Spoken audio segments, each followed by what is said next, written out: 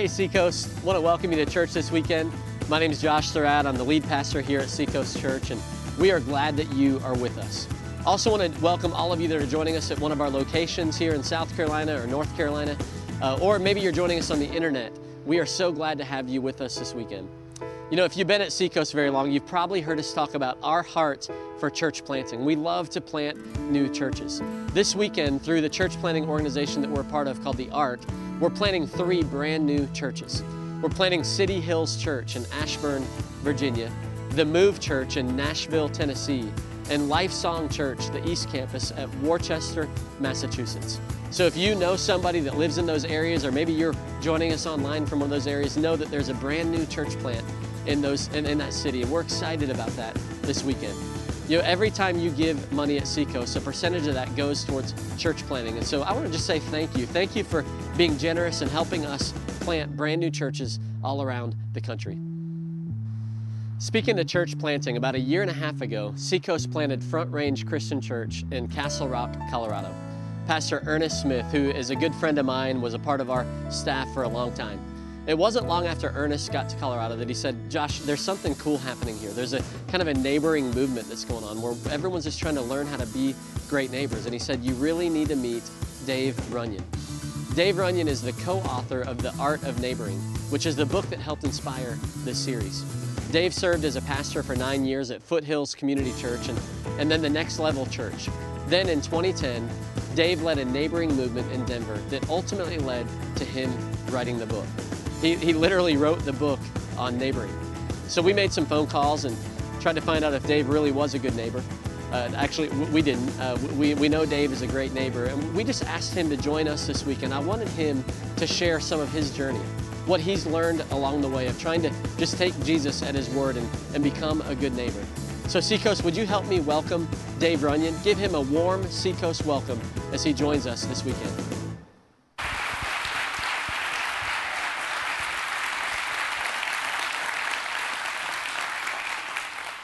Good morning, Seacoast.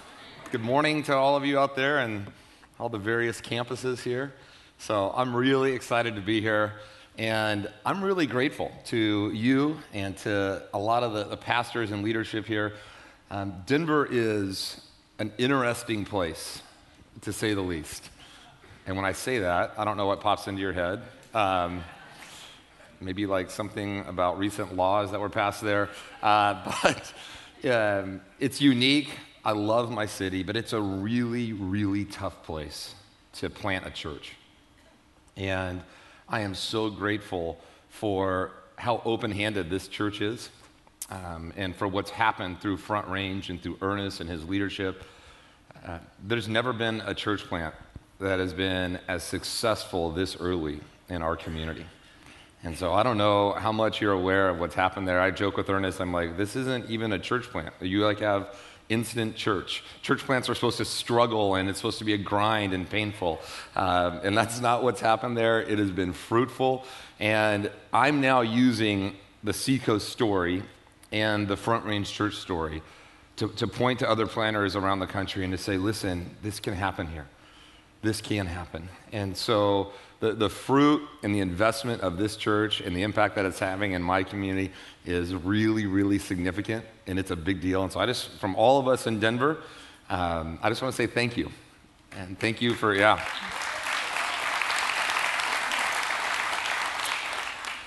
So I've been listening in, kind of eavesdropping on you over the last 3 weeks as we've been in this series, Like a Good Neighbor, and I'm excited to be here today and to wrap it up and to be able to share a little bit of my journey with you.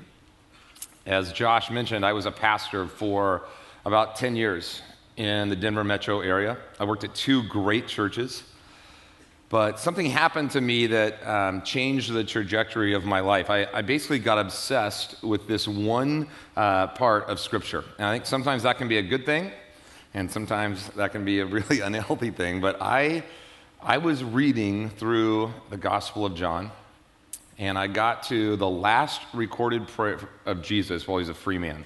It's found in John chapter 17. And in that chapter, he prays for himself, for what he's getting ready to go through. He prays for the disciples, and then he prays for all of us. And he prays for every believer alive at that time, then every believer to come. And his prayer is that we would be one. He says, may believers be brought to complete unity to let the world know that you sent me and have loved them even as you have loved me. Jesus' prayer for all of us is a prayer for unity. And he says, he doesn't just pray for unity for the sake of unity. He prays for unity, and then he says that when there's unity among his people, that people that don't know God in some beautiful, sacred, mystical way get sucked towards him. And I started staring at that prayer and thinking to myself, like, what if that's actually true? Then I started thinking about all the different things that I was involved in.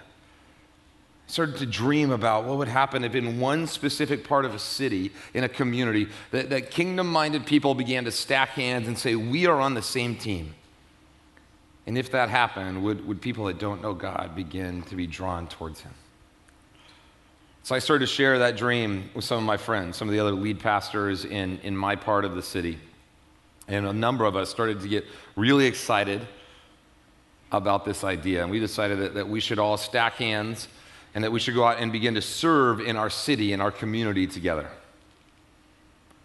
And then we had this like horrifying thought that we actually didn't know what the smartest thing that we should be doing is, right? If we were all gonna like combine all these different resources, all of this different energy towards something in our community, we should probably pick like the smartest thing to do. And since we didn't know that, we started to reach out and meet with different civic leaders, different people that God has put in authority in our community. And so we would reach out and have these little meetings with just these lead pastors and then the police chief and the city manager. And about 6.5 years ago, I'm sitting in a room with our mayor and with these different lead pastors from around our city. And we would always ask these civic officials a couple of things. We'd say, number one, what's your dream for our city? And number two, if you could take a magic wand and change something about our community for the common good, what would you change? And every time we asked that second question, we would just like start writing whatever they said because we're trying to find that thing. And so we're sitting in this room and our mayor is there and there's 22 of us. And we said, hey, if you could wave a magic wand, what would you do? And he had this little piece of paper. We told him that the only way we got him to come is like we told him what we were going to ask him first. Promised him that we weren't going to do anything weird to him. And then, so he's got this piece of paper, he pulls it out, and he starts reading down the line. And it was great stuff. He said, I want to live in a city where there's no elderly shut-ins. I want to live in a city where there's no at-risk kids, where there's no single moms living below the poverty line. I want to live in a city where there's no financial debt. And there was like 11 things. They were all really, really good. And he took that little piece of paper, and he folded it up, and he put it in his back pocket. And then just in passing, very innocently, he said, you know, if you guys wanted to have the biggest impact in this community, you should start some kind of neighboring movement. And then he was just going to kind of go on. We're like, whoa, what? He said, yeah, you know, we're just learning that the closer people are in relationship based on proximity, the less weight there is on all the systems that we're trying to manage to help people in need. He went on to say that the majority of the issues that our community is facing would be eliminated or drastically reduced if we could just become a community of people who are great neighbors. Now, I want to take you into that room. I want you to imagine what it feels like when you have 22 people in a room who make their living helping people live out the text. Imagine what it feels like when God uses your mayor to tell you that the smartest thing you can do is what Jesus said matters most. If you can't imagine what that feels like, let me just tell you. You ever had a gut punch and then you're like, whoa, I kind of needed to hear that? One of those sacred moments. It was incredibly embarrassing and convicting.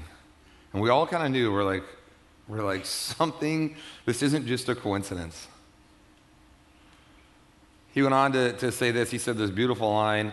He said, what my friends and I are learning at the local government level is that relationships always trump programs.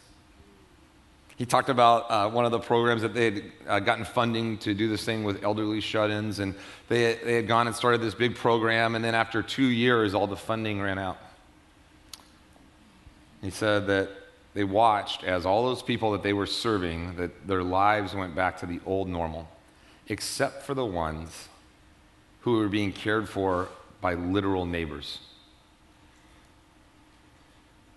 So as he's sharing all of this, all these kind of different things are boiling up inside of us, and we pray for him that day, and then we leave. And I'll never forget driving home from that meeting that day. I'm driving back into my suburban neighborhood, and there's a couple thoughts running through my mind. The first is this: Jesus is smart. Is it possible that when Jesus is asked to boil the entire text down to one thing, is it possible that he's given us a simple strategic plan that would literally change the world overnight? If the people that call themselves followers of him actually did it. And the second thought I had was this. I realized I'm driving back in, I'm seeing these houses of all these people I live around, I'm realizing I'm not currently doing it. I was involved in a lot of really good things. I was sitting on the board of 3 different nonprofits. I was throwing outreach events as a staff member at the church that I was a part of. I was helping people try to figure out their marriages and their life with their kids. But for some reason, somehow, I had figured out how to make my life work, and without being intentional at all with the people who lived right around me.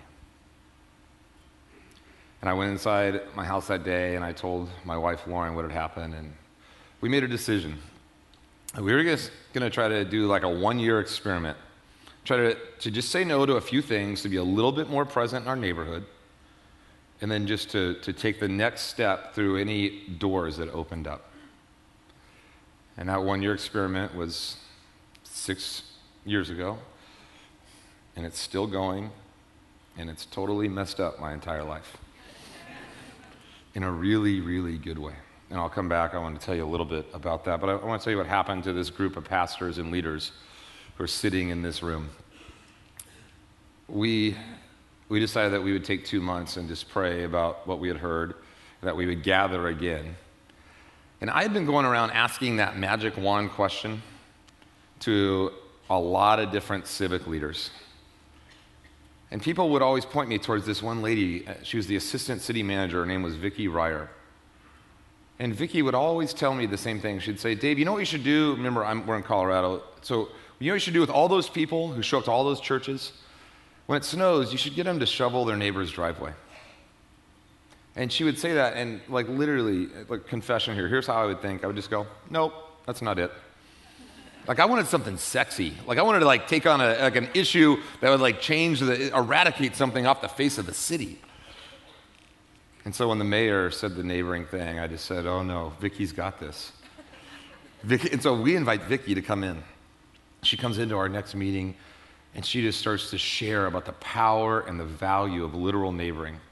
She talks about the fact that the crime rates are 80% less in neighborhoods where people know the first names of their neighbors.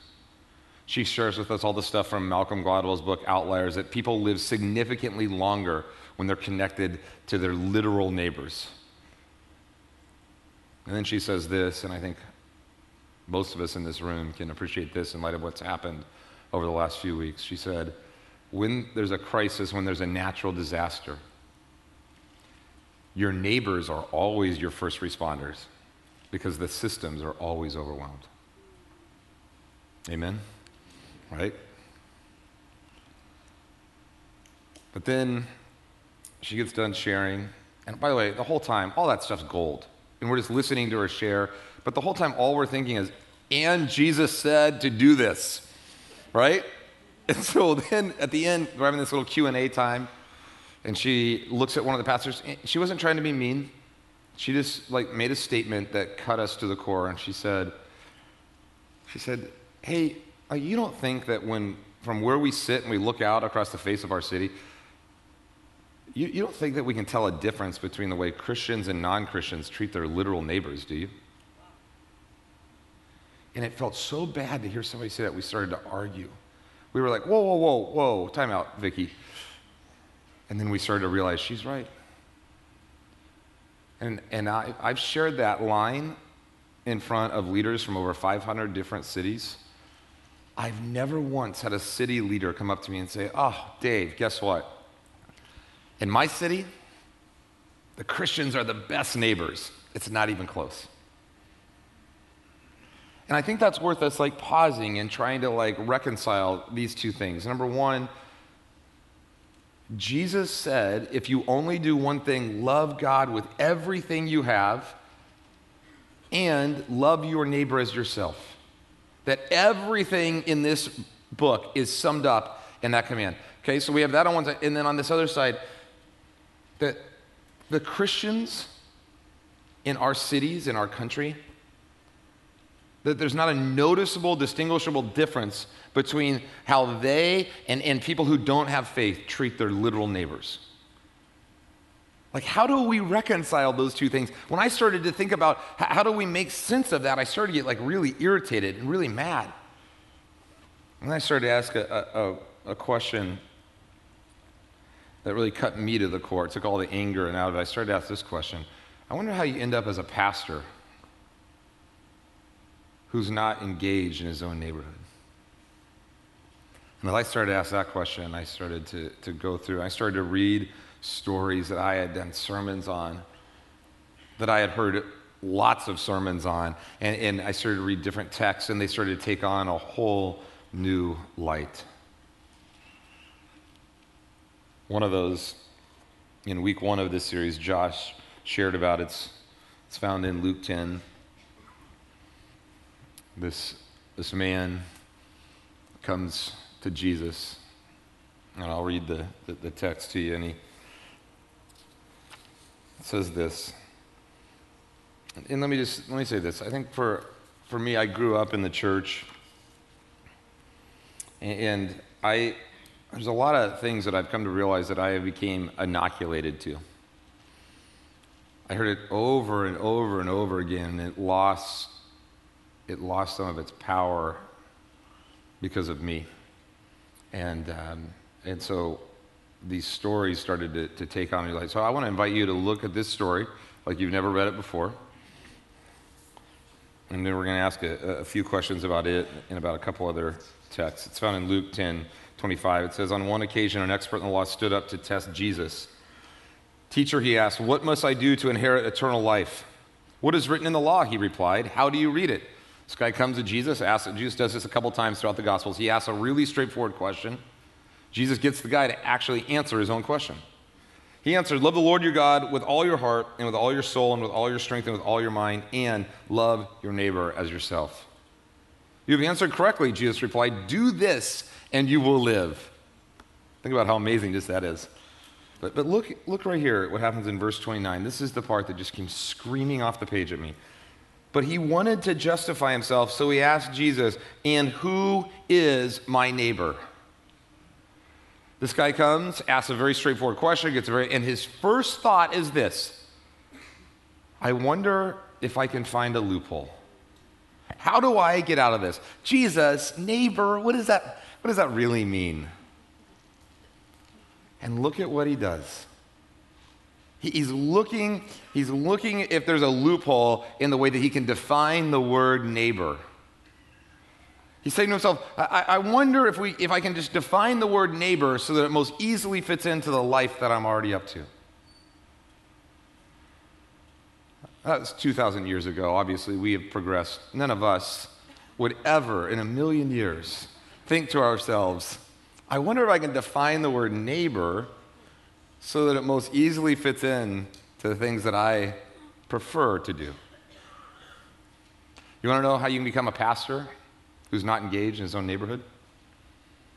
All you got to do is define the word neighbor so that it most easily fits into what you're already up to. Do you want to know how on one hand Jesus can say all the law rests on this, and yet we're not known as the best neighbors in town? All we have to do is define the word neighbor so that it most easily fits into what we're already up to.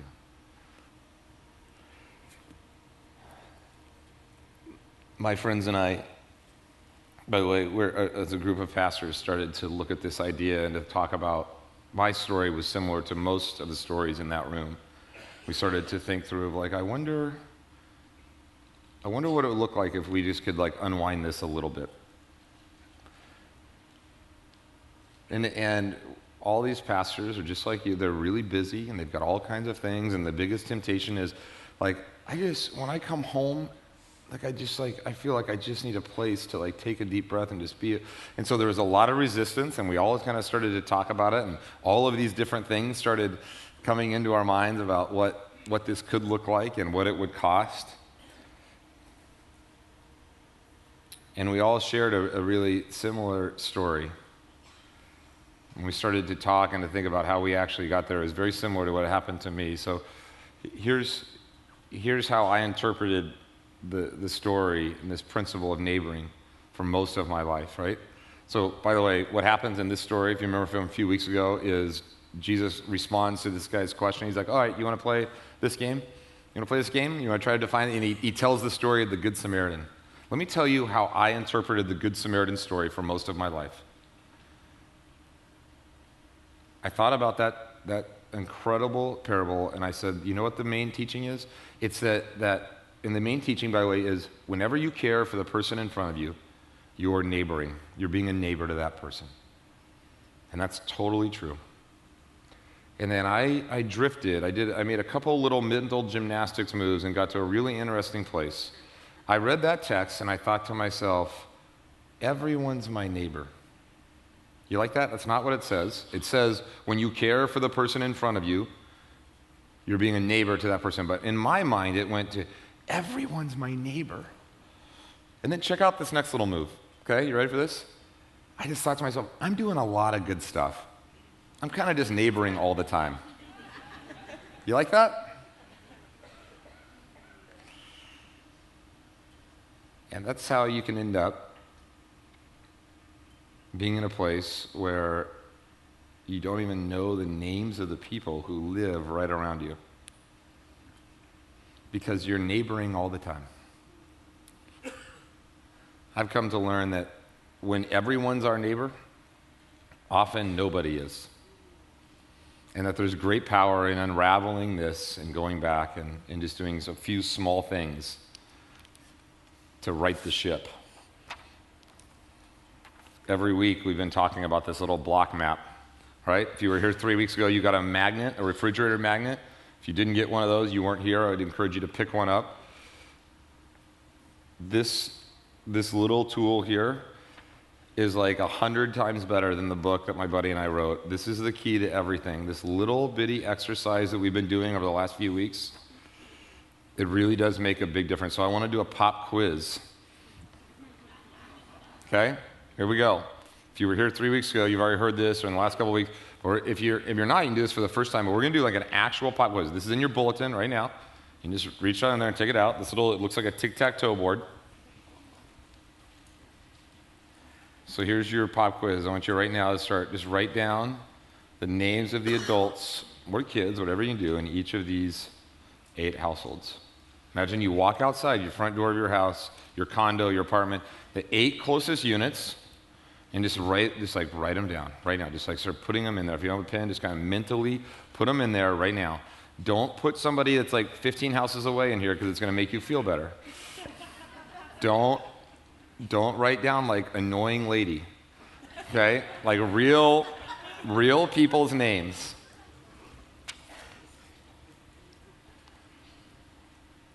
Now I want to ask you something really important. How many of you, over the course of the last 4 weeks since we started talking with us, how many of you can now write in one name that you couldn't for? I want you to take your, just raise your hand. Keep it up there for a minute. Yes. It's a big deal. Way to go. This is a big, big deal. Like learning a name, in neighboring you get disproportionate results. You learn somebody's name and you retain it and you use it. That person goes from being a stranger to an acquaintance.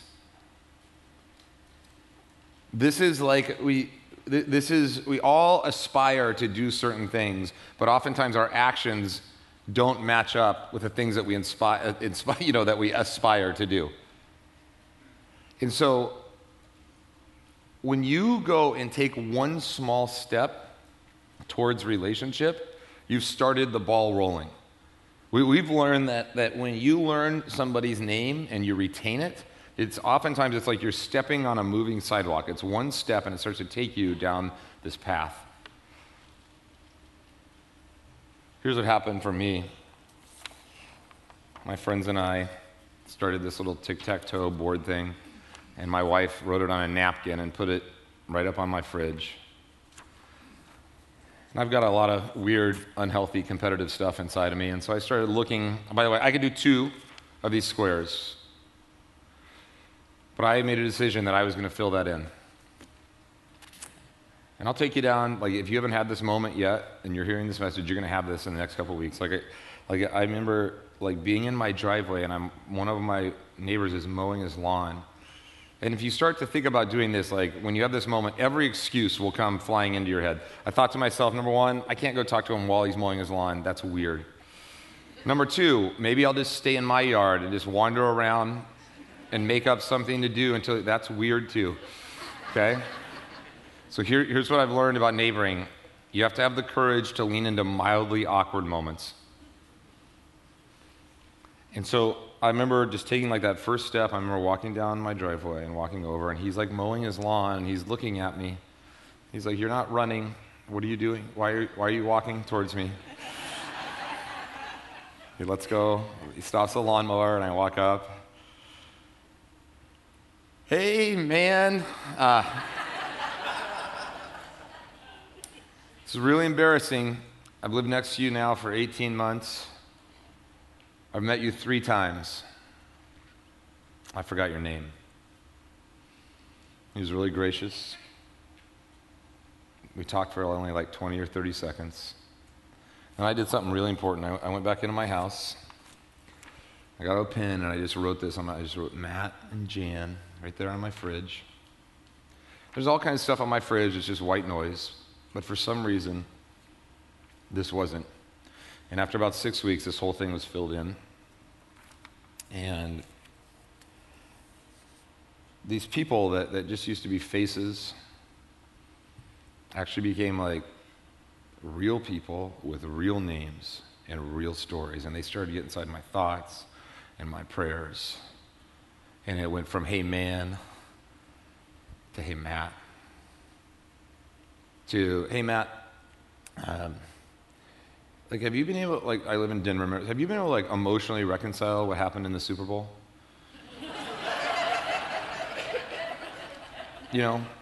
Maybe for you it's going to be "Hey, man, our coach just quit in the middle of the year." Oh, too soon?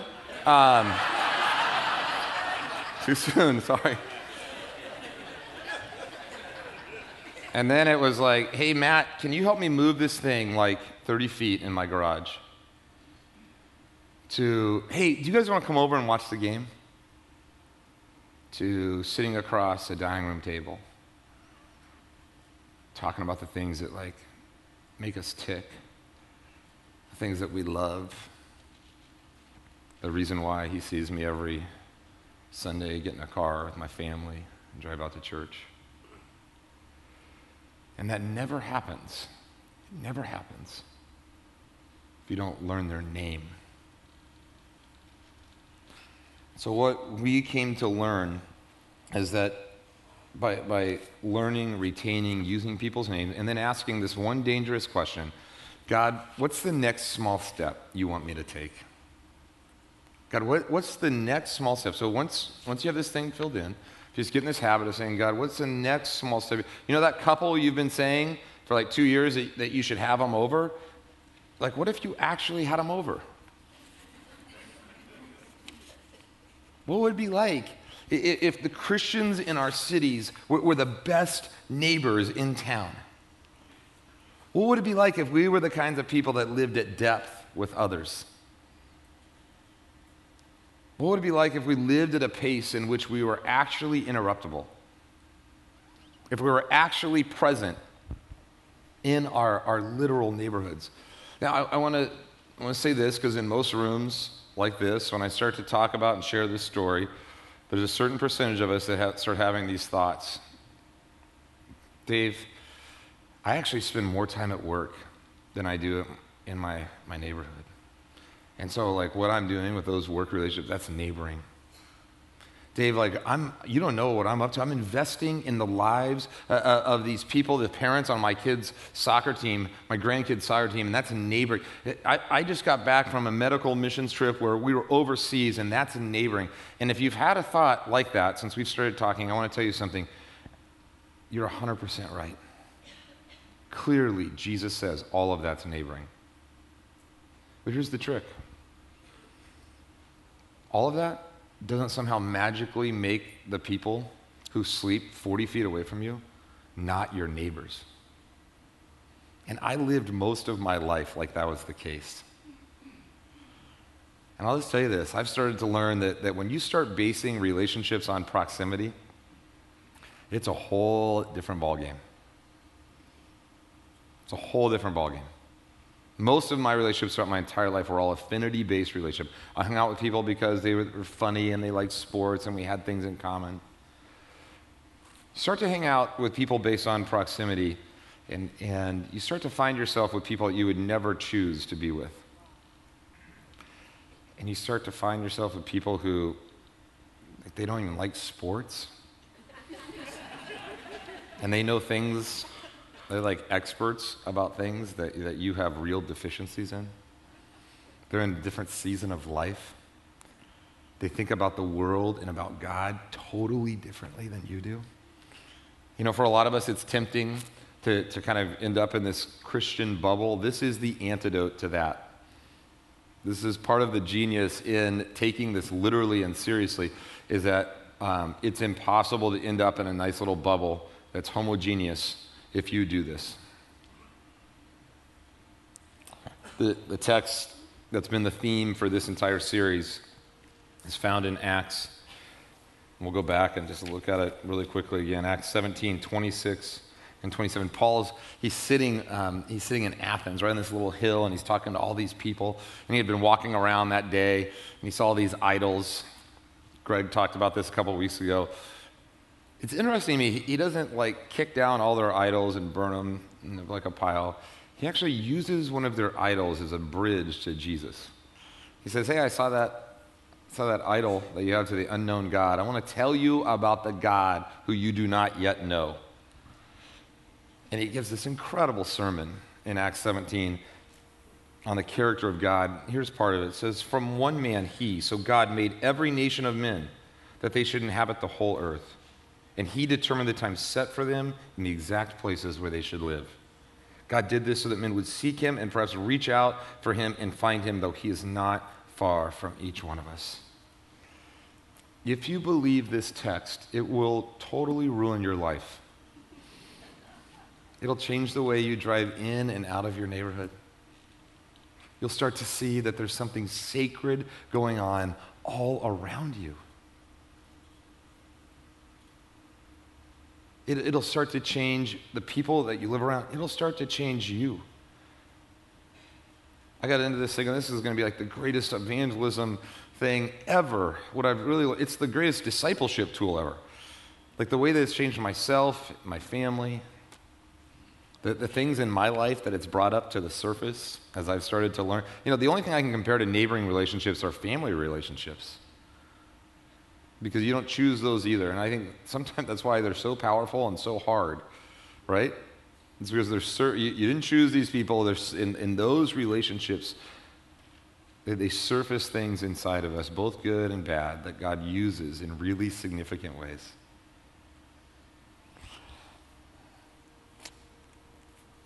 All of my neighbors don't want to be my friends. Like, I wish they did. I'm not best friends with all my neighbors. I'm not saying you have to be best friends with all your neighbors. I just wanted to share this with you, what I've learned. Some of my neighbors are dying for relationship. Some of them are just really busy. They just want to get home every day and get that garage door up and get their car in and get it down and like detox from their day and then do that over and over and over again. And I have a lot of grace for that because that's how I lived most of my life. But some of my neighbors are dying for relationships of depth. All they have is like their work relationships, which are pretty surfacey, and their family relationships, which are pretty dysfunctional. And so they just are dying for somebody. I was with one of my neighbors the other day, and we were just talking. I said, hey, man, what do you learn about parenting? And we talked for like 20 minutes, and he just looked at me and said, Dave, I don't talk like this with anyone.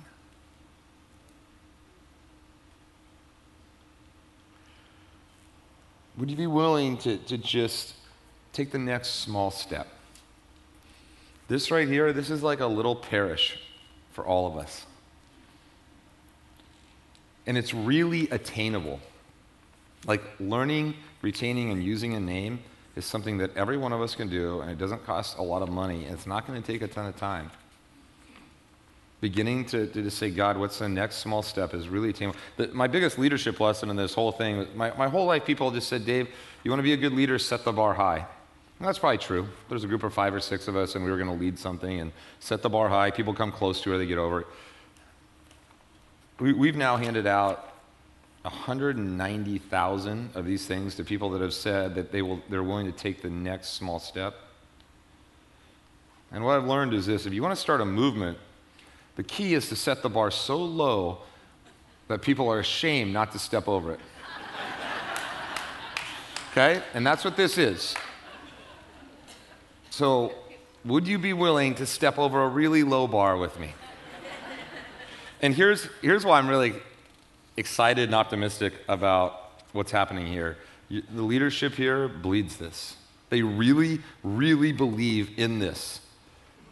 And they believe that there would be great power in the people of Seacoast going out and starting to put some of this stuff into practice.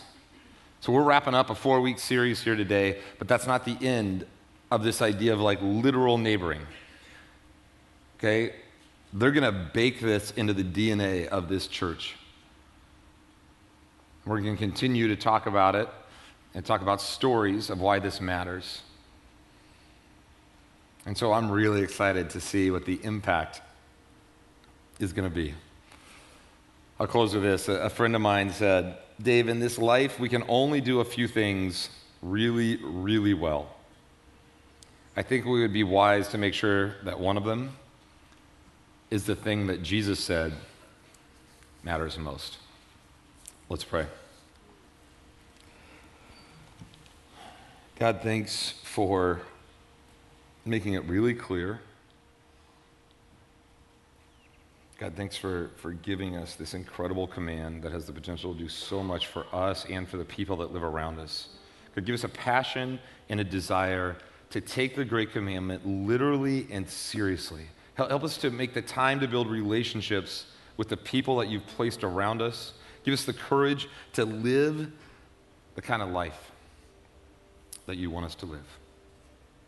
In your name, amen.